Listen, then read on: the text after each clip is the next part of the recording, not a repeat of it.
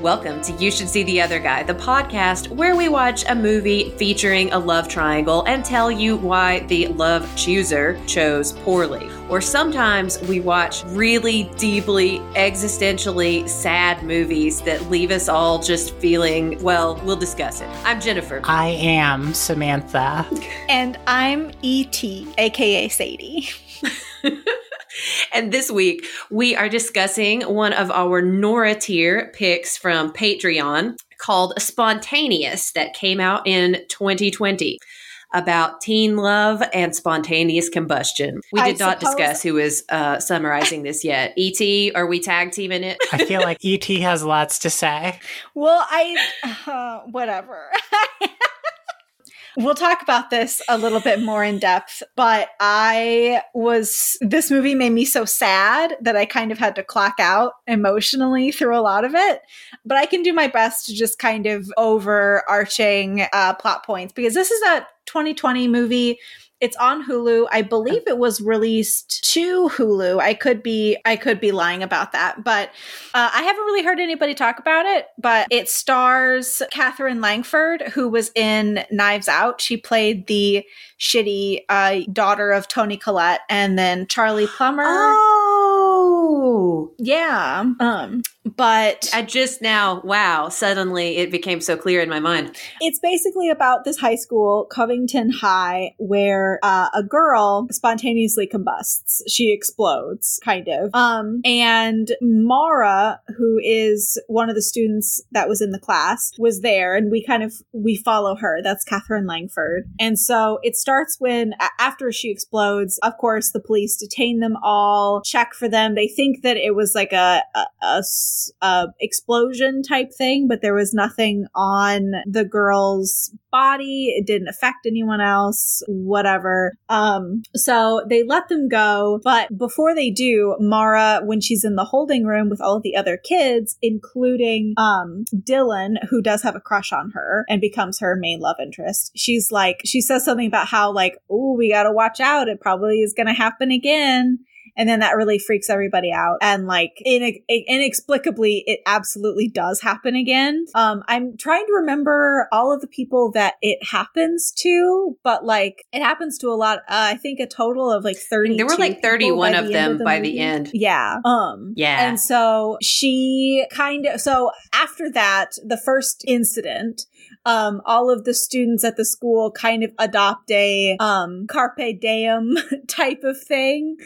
And so they kind of, like, you're only going to live for how long, right? And so the kid who had a crush on her, Dylan, played by Charlie Plummer, he admits that he has a crush on her. They start dating.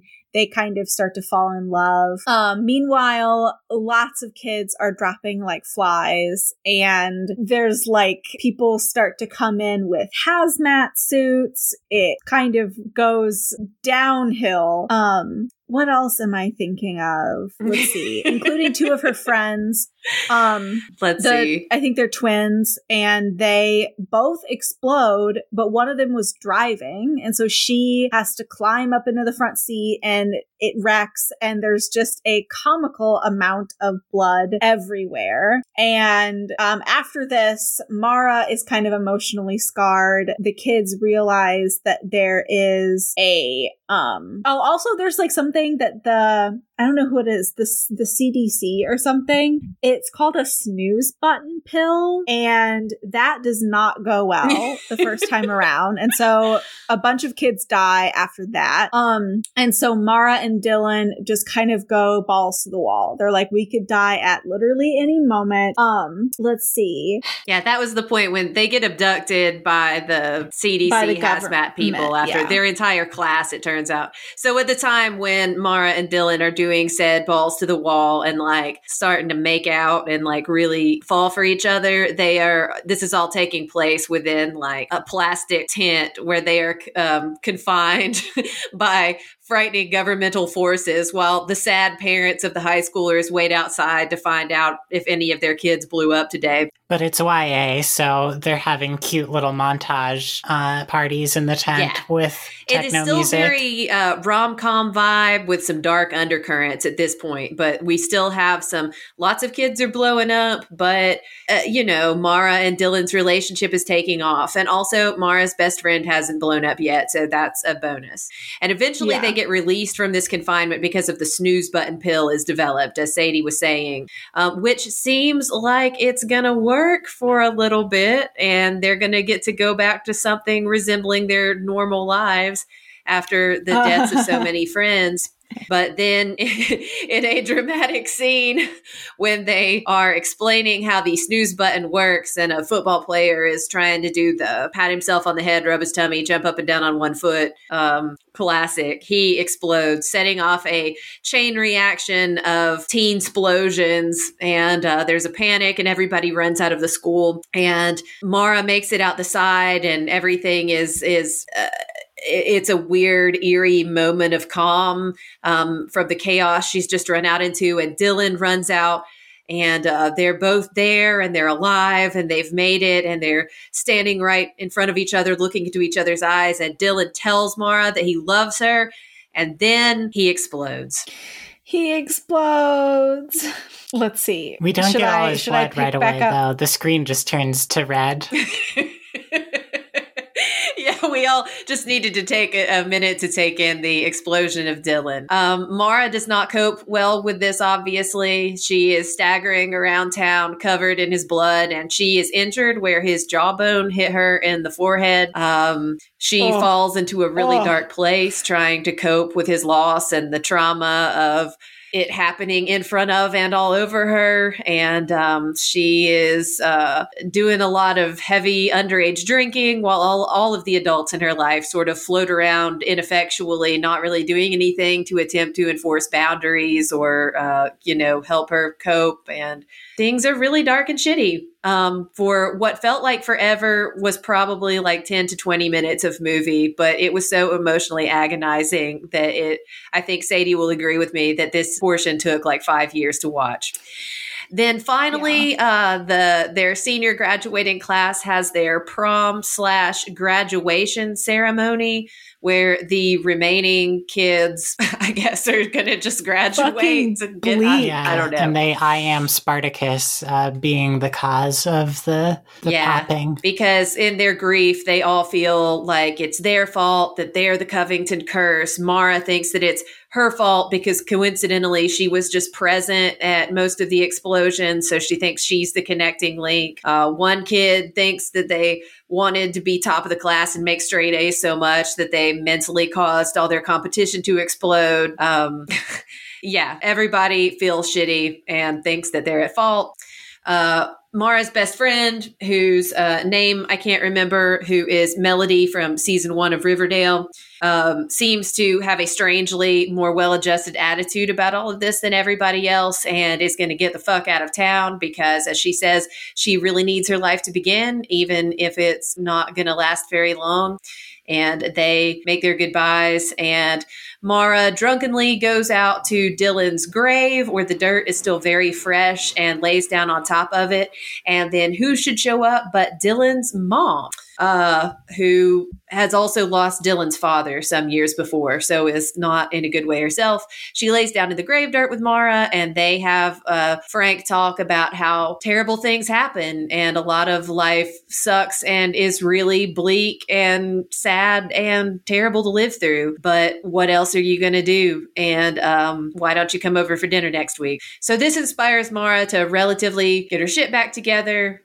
She gets Dylan's old ice cream. Did he have an ice cream truck? What was that truck? It wasn't an ice cream truck, was it? A milk van. Yeah, some scary ass looking van that her parents are worried about, but for some reason, like, don't check out the structural integrity of it themselves.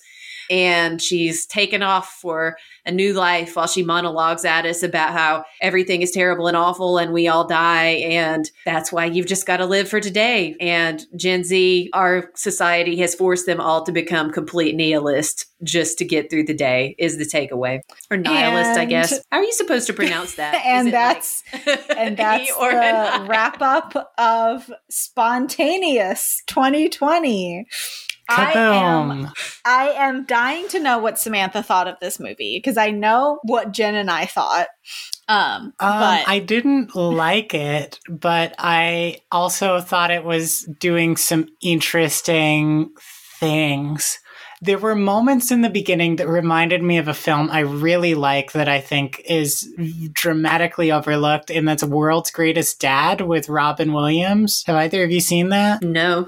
It's I thought you were going to say like Happy Death Day, and then no, you come at us with Robin Williams. No, Samantha, I have not seen it. It's kind of a dark comedy. Robin Williams plays like a high school English teacher. No one at the school really like gives a shit about him. He has a son who also goes to the school, and his son accidentally kills himself via autoerotic asphyxiation. No. And Robin Williams, embarrassed of the cause of death, pens a fake suicide note for his son that then becomes like the subject of like performative grief at the school, with all of the kids kind of being like, I knew like his son was a poet and an artist, even though like none of them gave a shit about him when he was, alive. And the movie explores like Robin Williams kind of like getting famous from that and then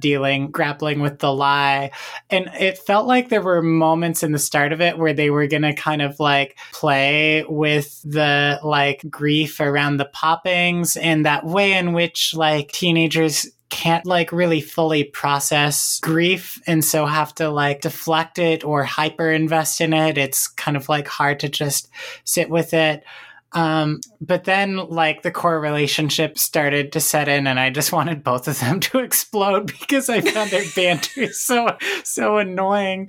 I think the thing I found intriguing about it, and then I'll shut up, is I do like that it plays with, it's almost kind of like anti-narrative, It's like, what if something just happened, you don't know why, you never find out why, and then it's over, which is a compelling thought experiment, but there's a reason why you have cinema follow act structures and have, plot and character development. And it's because it leaves you feeling satisfied, as opposed to this, which I guess maybe if its intention is to leave you feeling like you've just exploded into nothingness, then good job. But yeah. And I see a Sadie hand. Yeah, like I feel like we never really, at least I didn't fully clock most of the characters as well. And I think if you're going to have a movie like this, I would like to have more of a, like, I understand who this person is, like, viscerally. And her, she's kind of like Miley Cyrus in the last song, where she's kind of a bad girl, but like in ways that we never see. And so then it's like, okay, is she like who was she before this happened? And we don't really get any of that. And so like, I mean, of course, knowing everything about me, I was really sad by this movie. It struck the same like resonating sadness that Jennifer's Body does for me, because I do not watch Jennifer's Body if I have to, unless I absolutely have to, because it makes me so sad and like lethargic for weeks afterward, because I am only powerful when I am watching rom-coms that make me happy. By the way, I do have an article out on them.us that Samantha lovingly pitched and edited that is all about happy queer rom-coms that you can watch if you're not feeling explosive romances like this one. But like I don't know. I was just kind of like, I don't understand the whole vibe. And also, Catherine Langford, as an aside, is just someone who never looks 100% normal as a blonde. And it was throwing me off the entire time. Well, I think that I could agree with Samantha's first statement that I don't know if I can say that I liked this movie. I do think it was doing interesting things. I also, of course, agree with Sadie that this was an absolutely agonizing emotional experience. And for that reason, kind of low-key feel like this movie is a masterpiece in some ways. Not that I would ever really care to put myself through again, or that I am on the same resonance, as particularly.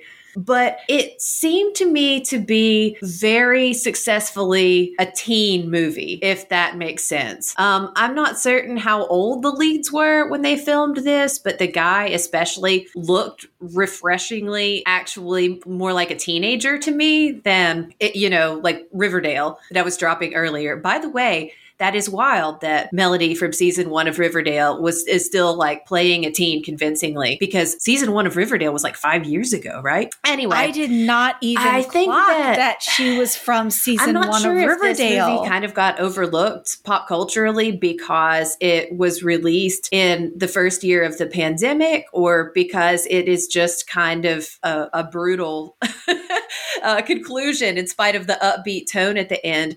But I really do feel like this is effectively a teenage meditation on teen death and sort of how much of it there is right now, with gun violence and overdoses and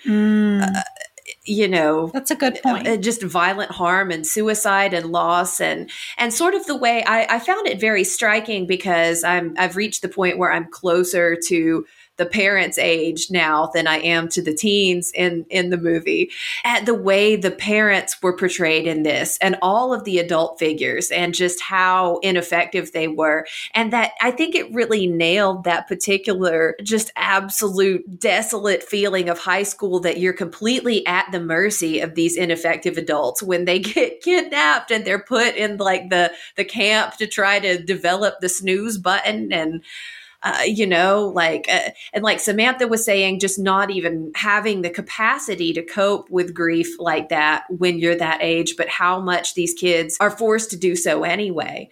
I think some of the parts that really that irritated me a little bit, like Samantha was saying about the banter between the two leads, I think that it kind of grated on my nerves a little bit, because I am a 36-year-old and it was so teenagery, like teens dreaming up sort of their ideal, like if their banter could go the way they thought would be really cool, what it would sound like. And I don't know.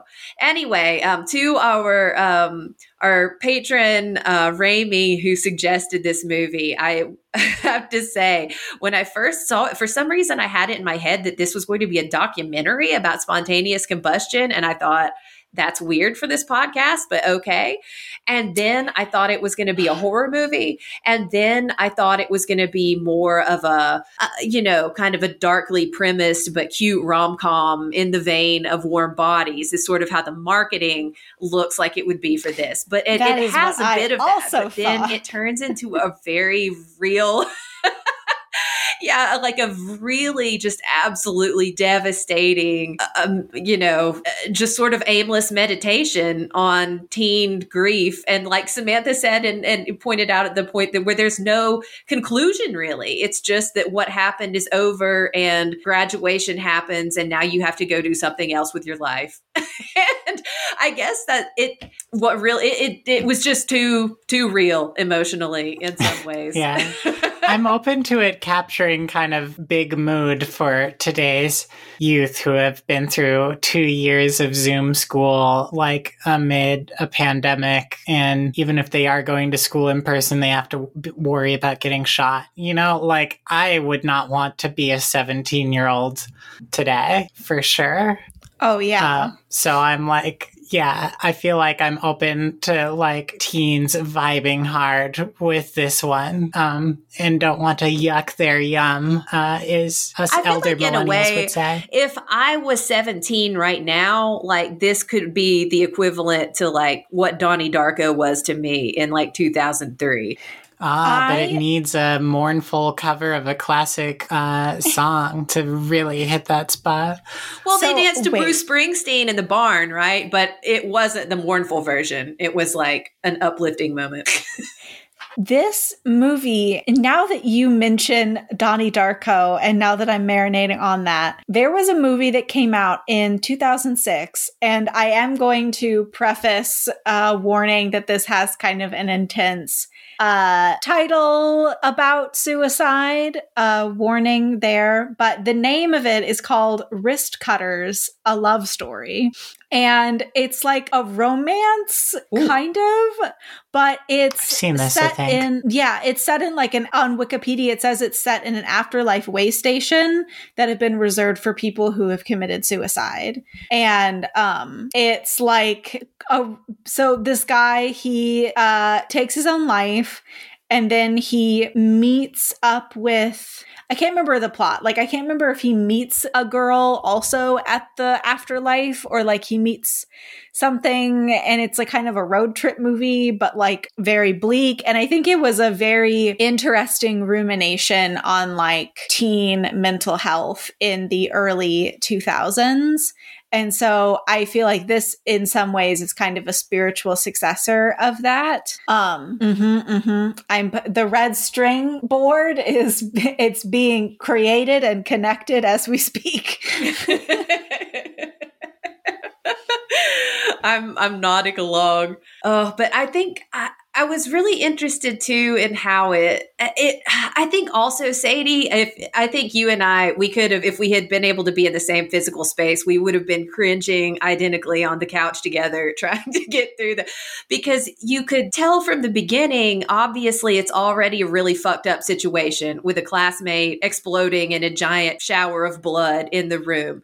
But our main character, Mara, who we travel through this with, is still relatively, like, obviously she's affected by this, but there was just this pervasive sense of dread because as the viewer, that the deaths are going to start coming closer and closer and more personal to her. And that's exactly how it progresses. She's still coping relatively well when her classmate she's not particularly close to dies, when other classmates that, she's fond of casually but not particularly friends with die. Then her actual friends explode in that absolutely harrowing scene in the car. Oh, that was traumatizing. She's not coping as well. And then when she loses the person who's closest to her, she's left in such a state, where she just can't cope at all. And I found, I love Piper Perabo back from the Coyote Ugly days. So I thought it was so interesting to see her as the mom in this. And she has hardly any lines throughout the movie. But the first thing that I even remember her saying was just like Samantha's point from a few minutes ago, where the Mara is saying something like, well, at least you guys can't say that you had it so much harder now. And her mom just flatly says, no, you guys have it way worse. This sucks. This, like, the parents have no idea how to cope either. And, oh, God, just the bleakness of it all. Yeah. I mean, I did, on that note, I don't know, like, there are moments in this that I'm like, wow, this really does capture a feeling. Like when her dad gives her like a vape or something, and she's like smoking weed with her parents, and she's like, is this what adulthood is like all the time? And they're kind of like, well, yeah. And there was something about the mood of that felt really right, of like adulthood really is just like, you're still a kid, but you're a kid who like pays taxes, and like it means you can just like smoke weed or eat chicken nuggets like whenever, but it's still just kind of like sad and lonely and weird, just in different ways. Also pay the price for your privilege to be able to smoke weed now because you're worried about your child fucking exploding at school, and there is nothing you can do about it. I just wish Sadie, that when you were going through high school, did this feel similar, like resonant? No. Well, I think about this a lot. I just don't know if I had a really unique experience of being in high school because, first of all, I was homeschooled up to high school. So I didn't know anyone. And also there were only I only experienced 2 attempted bullying situations, and I shut that down immediately. And then I was never bothered ever again. But there really wasn't any bullying at my school, honestly, because it was quite big. And I feel like, I don't know, I feel like I hit high school at kind of the right time where it wasn't, I don't know. I'd like to see kind of some statistics of the period where Instagram wasn't social media wasn't big at all, really, but it was, I don't know. I feel like there was maybe a dip in bullying and I was right in that sweet spot. And so I just kind you of were vibed. in high school during you were in high school during Obama years, but before social media got huge, right? Yeah, I was in high school I graduated in 2014. I think I graduated in 2014. I can't be sure, but I think it was that. And so I only got a smartphone my senior year, and it was kind of a shitty Nokia phone. And then I got my first serviceable phone in freshman year of college, but then I only started to use Twitter junior year of college. And so I was really just kind of out of it. So I mean, dare I say, I had pretty smooth sailing in high school. I was in Goat Club in high school. I was an active participant of some Did you watch literal Falling goats? in Love? We would have, I'm sure, if it had been released at that time. But it was literally just that we were fans of goats. And I was also in some literary clubs, and I was in some religions clubs. And I don't know, I was friends with a lot of Wiccans, a large Wiccan community in Columbia. And I just kind of chilled. And I so I feel kind of at a disconnect with most high school movies, except for maybe To All the Boys I've Loved Before, because even though that didn't happen to me, I feel like Laura Jean is very relatable to who I was what I was like in high school. But this, besides the exploding stuff, or well, what am I trying to say? The exploding stuff I know is not relatable, but in general, this is just, I can't relate to this at all. I was not a cool girl. And I feel like Mara, the Catherine Langford's character in this movie, was definitely a quote unquote cool girl, which is another reason why I didn't like it. Because they bother me, because I wasn't a cool girl. It reminded me of another movie of a girl who falls in love with her stepbrother, and then at the end they're try to escape to Mexico, and this is a hallucination, but it's a real movie, I swear. And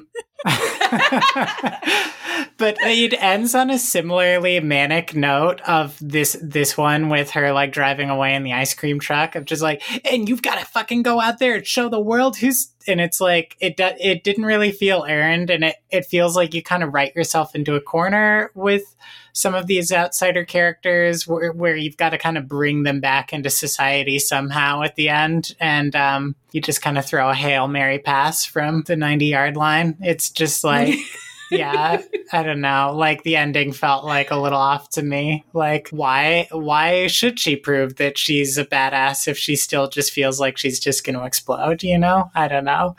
Yeah, it was manic was the word for it. And it came at that, after she was explaining that it was anticlimactic, that people just sort of stopped exploding, and now you have to carry on with your life. And I'm not sure if, apparently this was based on a book. So I'm not certain how the original narrative went, or if it had that, if they wanted to tack something that felt kind of peppy and upbeat on the end of this for the movie. But it did feel very strange, but I kind of worked it out in my mind that if you think this is like this manic, like starting to emerge from some of just the first absolutely catatonic phase of grief that she's been going through in her mind, but like what's going to happen when she and her friend like are in Muumuu's at that beach house? Like, okay, they're going to go on vacation there for a week and then you just have to live your life. Like the mom that she talked to with the grave, like that was just devastating. God.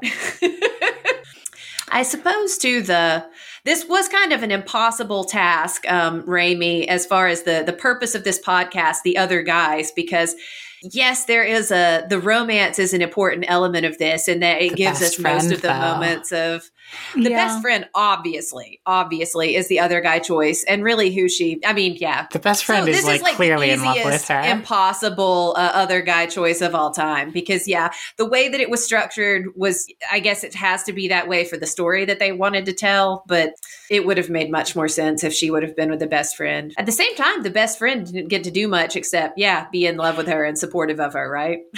I feel like I'm going to play, what is it? Sweden? I'm going to be Switzerland, one of those S words. In that, I think that the best friend, Switzerland, God, a 50-50 shot, and I failed.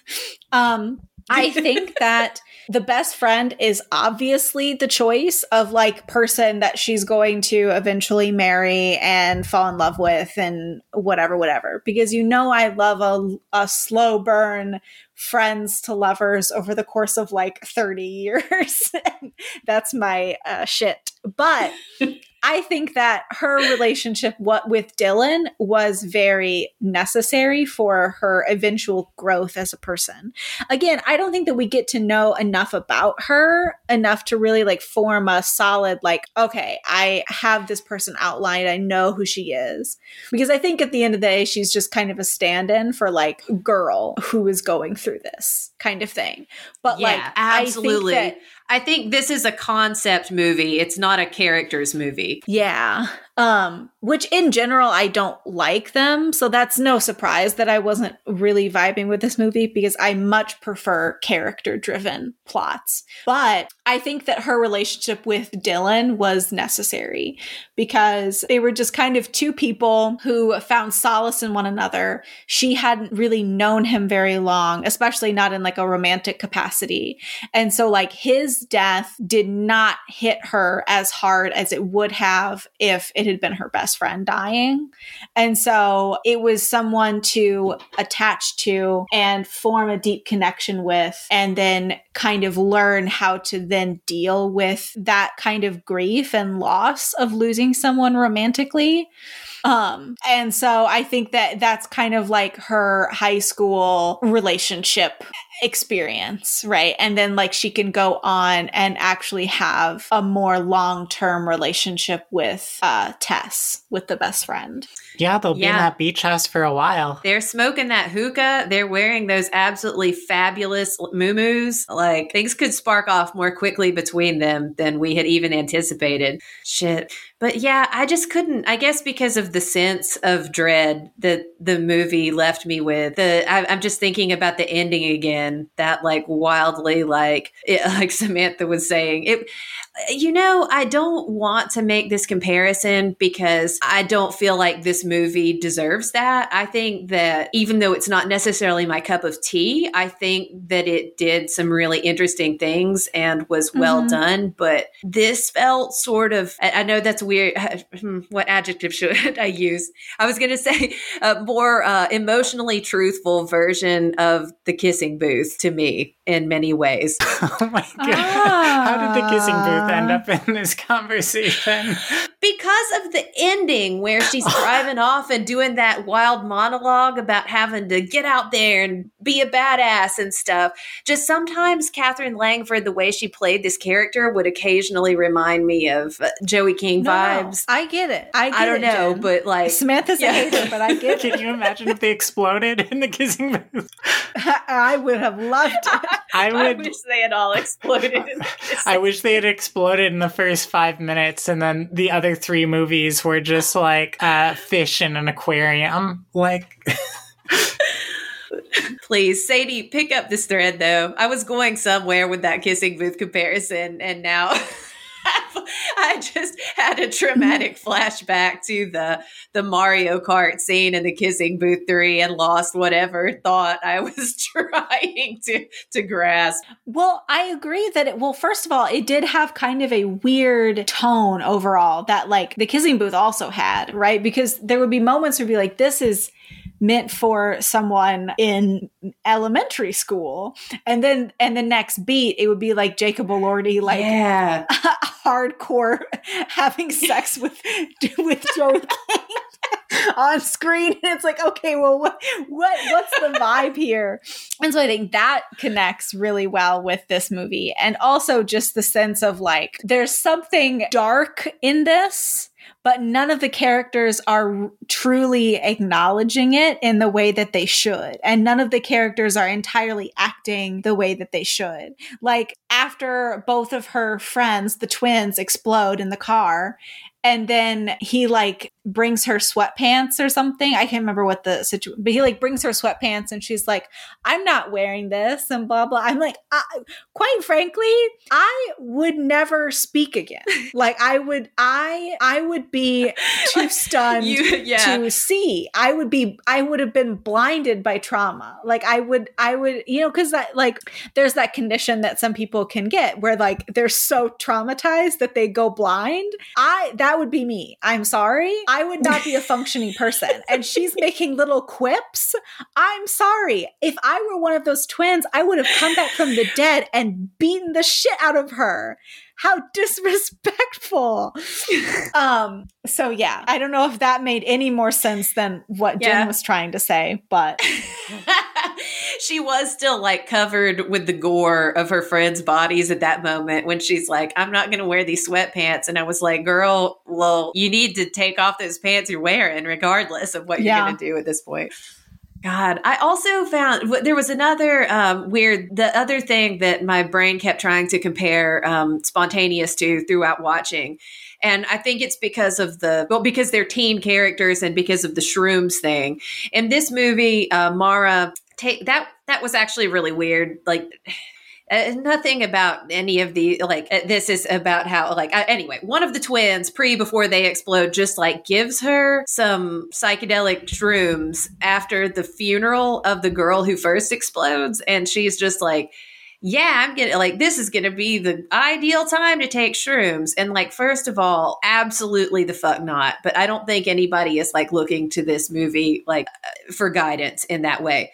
But so anyway, the shrooms thing and how it was portrayed in this movie and just the teens and grief and violence themes had me comparing this to Yellow Jackets a lot in my mind as well. Not this again. Take the name Yellow Jackets out of your mouth. I can't stop thinking about Yellow Jackets. And I was kind of just having like imagining how characters in Yellow Jackets would vibe with the characters in this universe. And this was a much they would eat them all. Softer population. Yes. They would start licking the blood off the floor. I mean, it's one of those frustrating movies where like it is doing something interesting, so I want it to be better, but it just kind of like doesn't quite stick the landing, which is always my fear for my own creative output. So perhaps there's uncomfortable resonance here. But yeah, it's like I just felt like I was swinging wildly between like total cringe and then like extreme vibing, and I felt just like extreme whiplash by the time the experience was concluded, because in 1 second I was like, get this fucking smug ass couple off my screen, and then the next moment I was like, wow, being alive really is just waiting to pop, isn't it? You know. I feel like that really lent it like a very authentic teenage feeling vibe. But like Samantha, like you said, I'm not sure if that was on purpose or just, like, this was just a very confusing experience because I did find it very emotionally affecting, and it drove a lot of thinking in my brain when I was walking around later. But I absolutely do not want to watch it again. I don't know if that I would recommend it to anyone else. Yeah, it made me think of something else too. There's an episode of Community that's about the demands of storytelling and what it would look like if an episode didn't have a story that it also kind of reminded me of a little bit. And I guess in a way, and this is one of those I'll take its own name out of my mouth thing, it did remind me of the Charlie Kaufman movie adaptation, which is so obsessed with what it means to tell a story that it but even that, like, in its very meta way ends up conforming to like a 3-act structure, ironically and intentionally. So yeah, Spontaneous really feels truly like what if nothing happened but you were still watching a movie, which is why it's like it's kind of the perfect piece of media to speak to like the teenage experience that it's trying to be about. I feel like we should have brought a 17-year-old guest on the pod to quiz them about their thoughts on this movie. Never. No disrespect. Do you know any 17-year-olds? 17-year-olds, but I would sooner die than speak to one for an extended period of time. I always feel so. None of them are going to listen if you're to listening, this podcast, you can send angry TikTok dances to ysstogpodcast@gmail.com if you know what email is. Oh, damn. None of them it's more listen to insult this to podcast, myself. but my cousins, when I talk to them, because they're in high school, and I feel like they are talking in an entirely new language to me. Like, I am so out of touch with everything that they're saying, and they always look at me with that like they're like embarrassed by what I'm saying, like I'm like a senile old woman, and they're just like, yeah, okay, grandma, come back to bed. And I'm like, no, like, I'm still in 20s. Why are you looking at me like that? I feel like the progression from when you are relevant and hip to when you are not relevant and hip, the age, it's narrowing every single day. Like, I feel like if I, like, after one more year, like when I turn, I don't even know what age I am now, actually. When I turn the age above what I am now, I feel like I'm going to be completely out of touch. Like, oh my God. It's shocking hearing you saying this, Sadie, because like you're 10 years younger than me. Like, I feel like I've been grappling with this in pandemic isolation, because I felt like in the last 2 years, like, oh my God, I literally don't know what anyone is talking about anymore. And you're like 25 or something and you're feeling that, which is wild to me. I'm not necessarily saying that, like, well, if I'm out of touch, then people 10 years older than me are just out of orbit. But I'm saying that, like, I feel as though the cutoff is getting lower, like younger and younger, you know? Like, it used to be where, like, you know, you could, like, well into your late 20s or whatever. Like, I just feel like trends are happening so fast that, like, you become obsolete younger and younger. I don't know if anyone else is feeling that. I think that this excludes people who live in New York City or Los Angeles. but for the rest of us, we're on our own. Well, that's kind of Neverland zone as it is. But yeah, I mean, I wonder if some of that desperate sense of urgency is because you know, like being a teen today, you would kind of have this sense that you might pop, like in this movie, like you, and even if you live, like how much longer is, I mean, I know we're probably not going to go out and just like everything's going to suddenly catch on fire from climate change, but things are going to get pretty miserable. I think there really is this kind of like nihilistic sense of, yeah, trying to burn the candle fast or whatever that maybe contributes to that overall cultural sense. Yeah, I don't know. Like I mean, as long as we're doing an episode that's nihilistic,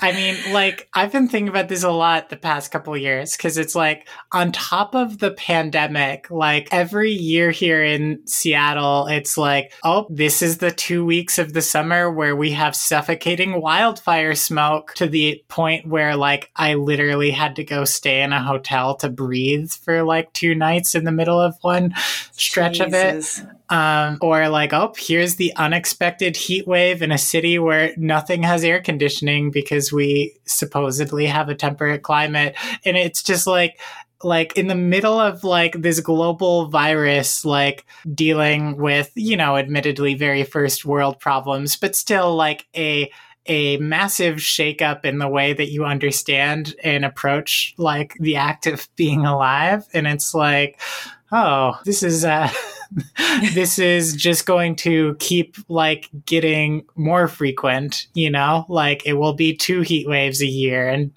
a month of wildfire smoke, you know, like, so yeah, I if I'm feeling that at 35, I don't know how you can be 17 and be like really optimistic about having some bright future. Yeah, I feel like even the like we're gonna make robots that eat the ocean plastics moment is like past us now.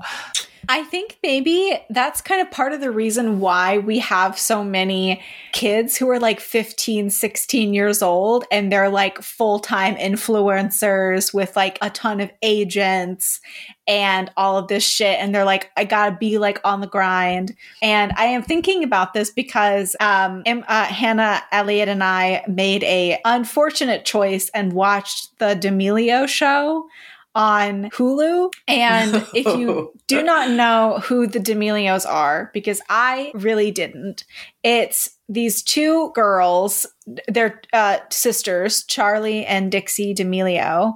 And Dixie is 19 and Charli is 16, I believe.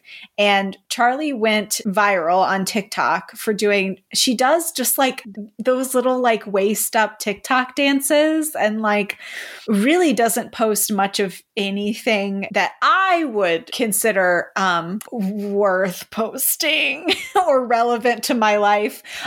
But she became really famous. And so her family and her older sister, they packed up and moved from Connecticut to LA in this giant house. And she's like, I just felt like I wasn't able to really further my career. And now I have a full-time job on top of doing school. And she has like these big, like meetings with her brand manager and her agent. And they're rolling out like lines with Hollister.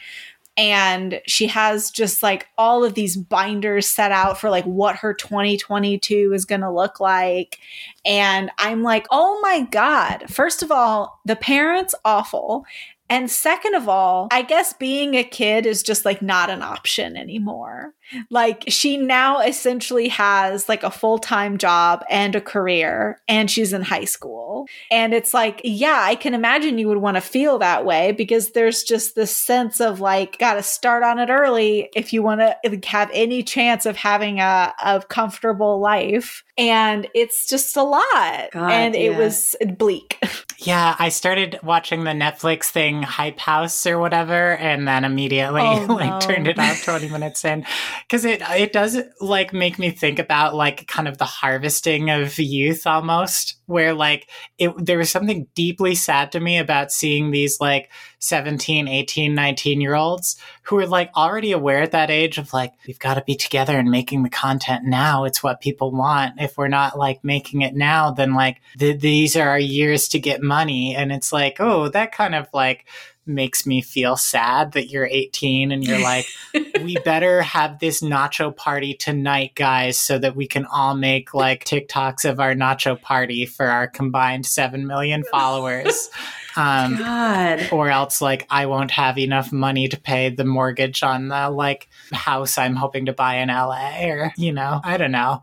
I'm already imagining the cover story in like 2040 of a magazine about like what has happened to like all of these people who have been just like mined for a certain kind of like youthful spark and joie de vivre in their eyes, who are now kind of like, I don't know, doing infomercials It's kind of terrifying too, trying to mentally place myself in the position of like a regular teen now, if there is such a thing, that there definitely was this horrible like teen stardom when we were younger, you know, but we didn't really see how the actual kids who were the stars were such grist for the mill.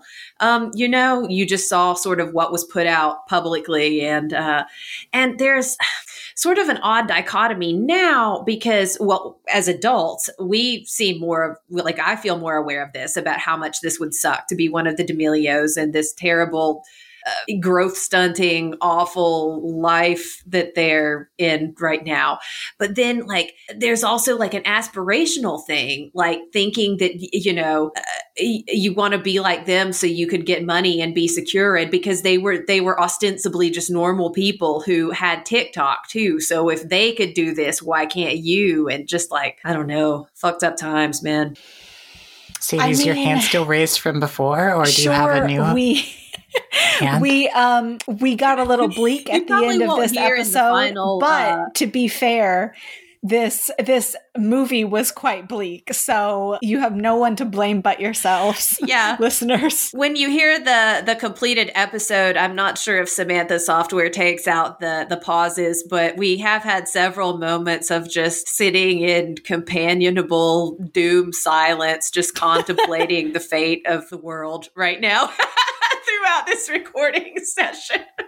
Yeah, I mean, to try to save us from full nihilism without going into a manic rant a la The End of Spontaneous, I guess I would say, like, my own approach to this is I think you can find meaning without futurism, you know, like, and I think as a queer person, I feel like I have grappled with that. I am reasonably sure I will not have children in my life. And that, you know, I am the terminus of one part of the bloodline. Like, that's it. Boom. And so, like, I don't know. I feel like this movie, like I said before, at the end, it's still like, you got to go out there and you've got to prove them wrong. And you've got to go out and show that even despite the world being shitty, like, you can be amazing or something.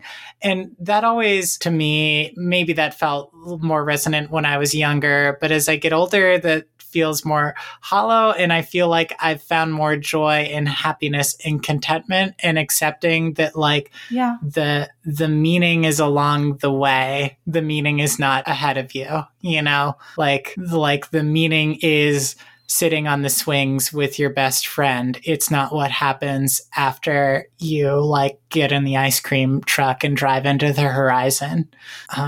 And that's sort of how I grapple with feeling like everything is over, is just trying to think of each day as like a site for experiences that can stick or make me feel momentary glimpses of joy and better things. Samantha, that was beautiful. And that's why, whether you have kids who die in a shower of blood explosion or not, that psychologically you are already prepared to be the woman lying on the grave dirt, helping the teenager stay alive for one more day. Yeah, I would do that. I'm not sure I would have my own children, but I'm sure I could help someone else's child want to stay alive for a little bit longer, I think.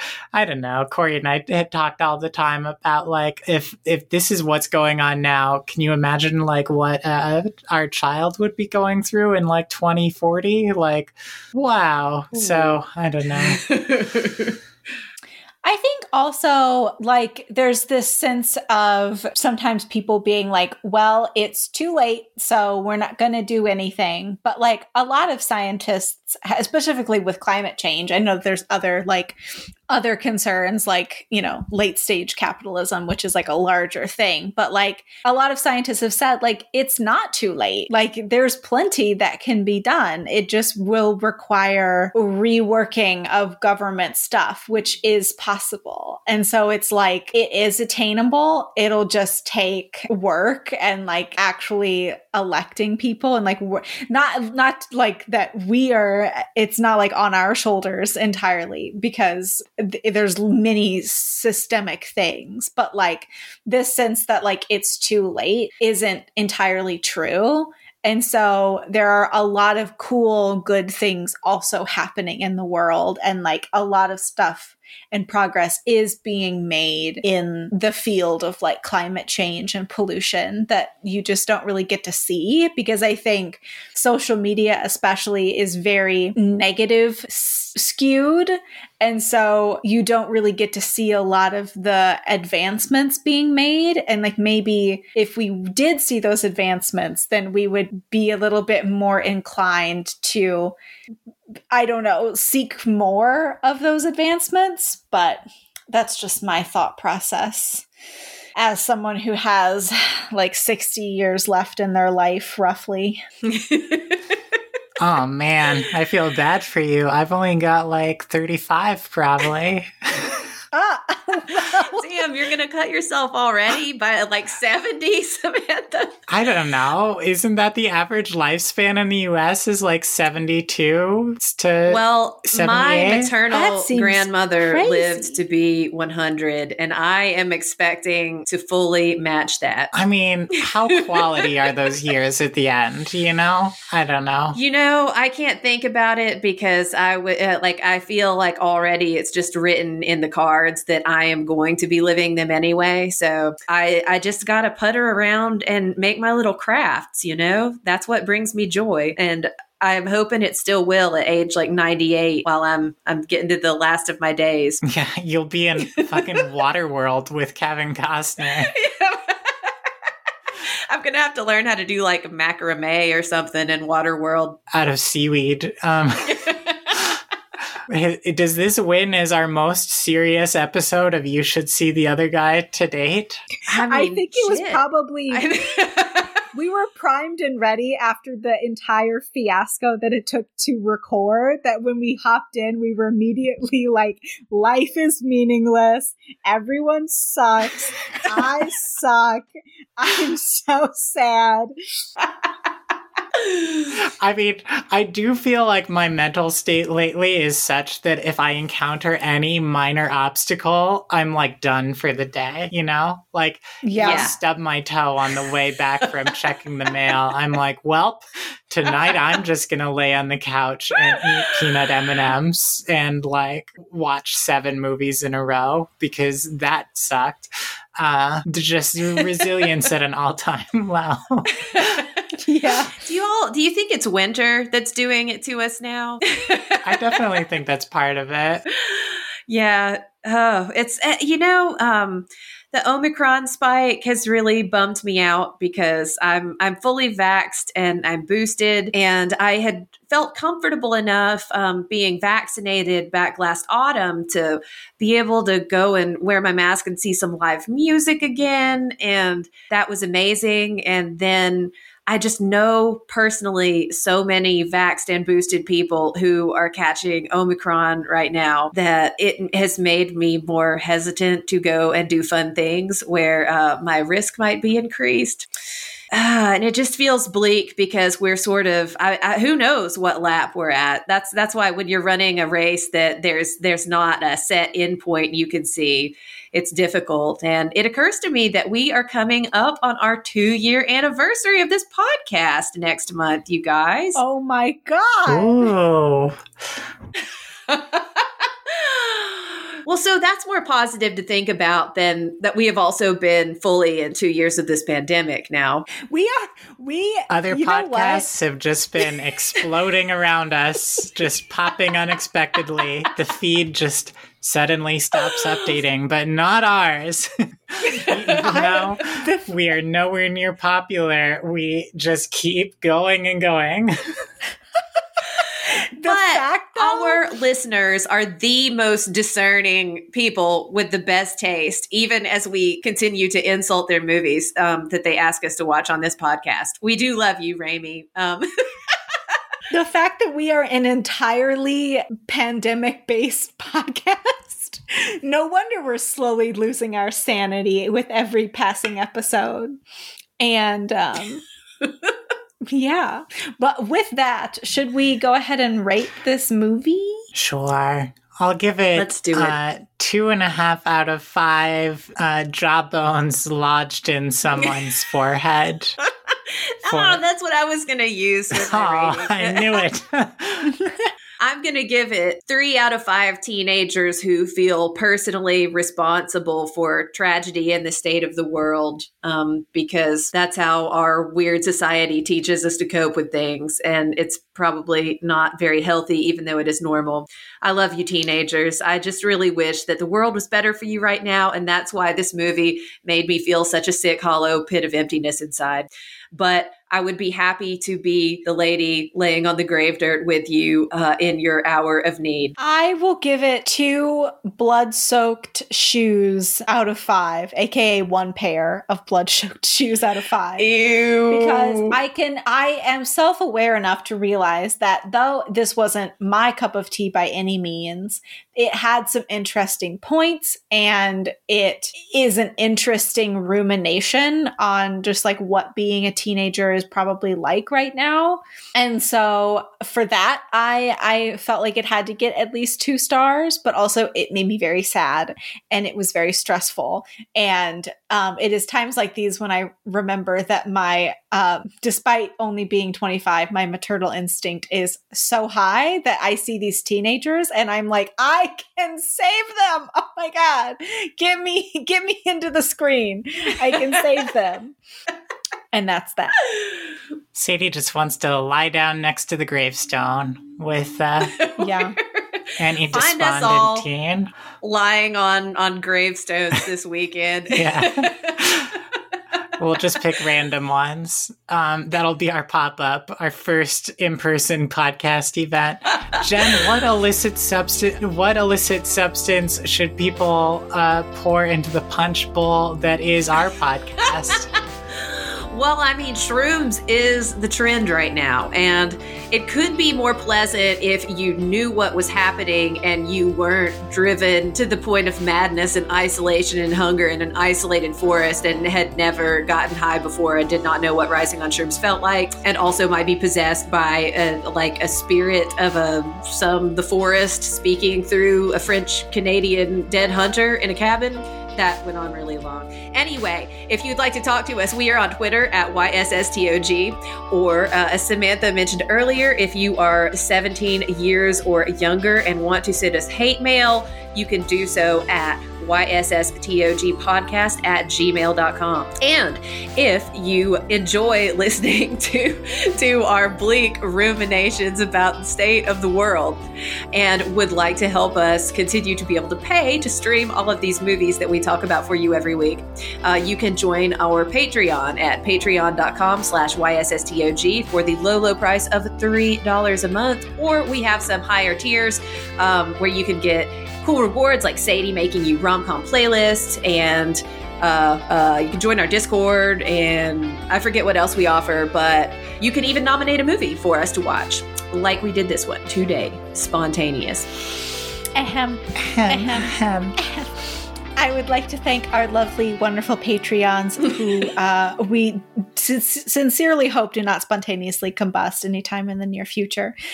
Logan Mayonnaise, Andrew, Althea, Xenolon, Sharon, Justin, Evan, Liz, Brittany, Ace, Mara, Raimi the Void, Heartleaf, Ave with Teeth, Hadas, Ryan, Maddie, and Abby. We love you all so very much.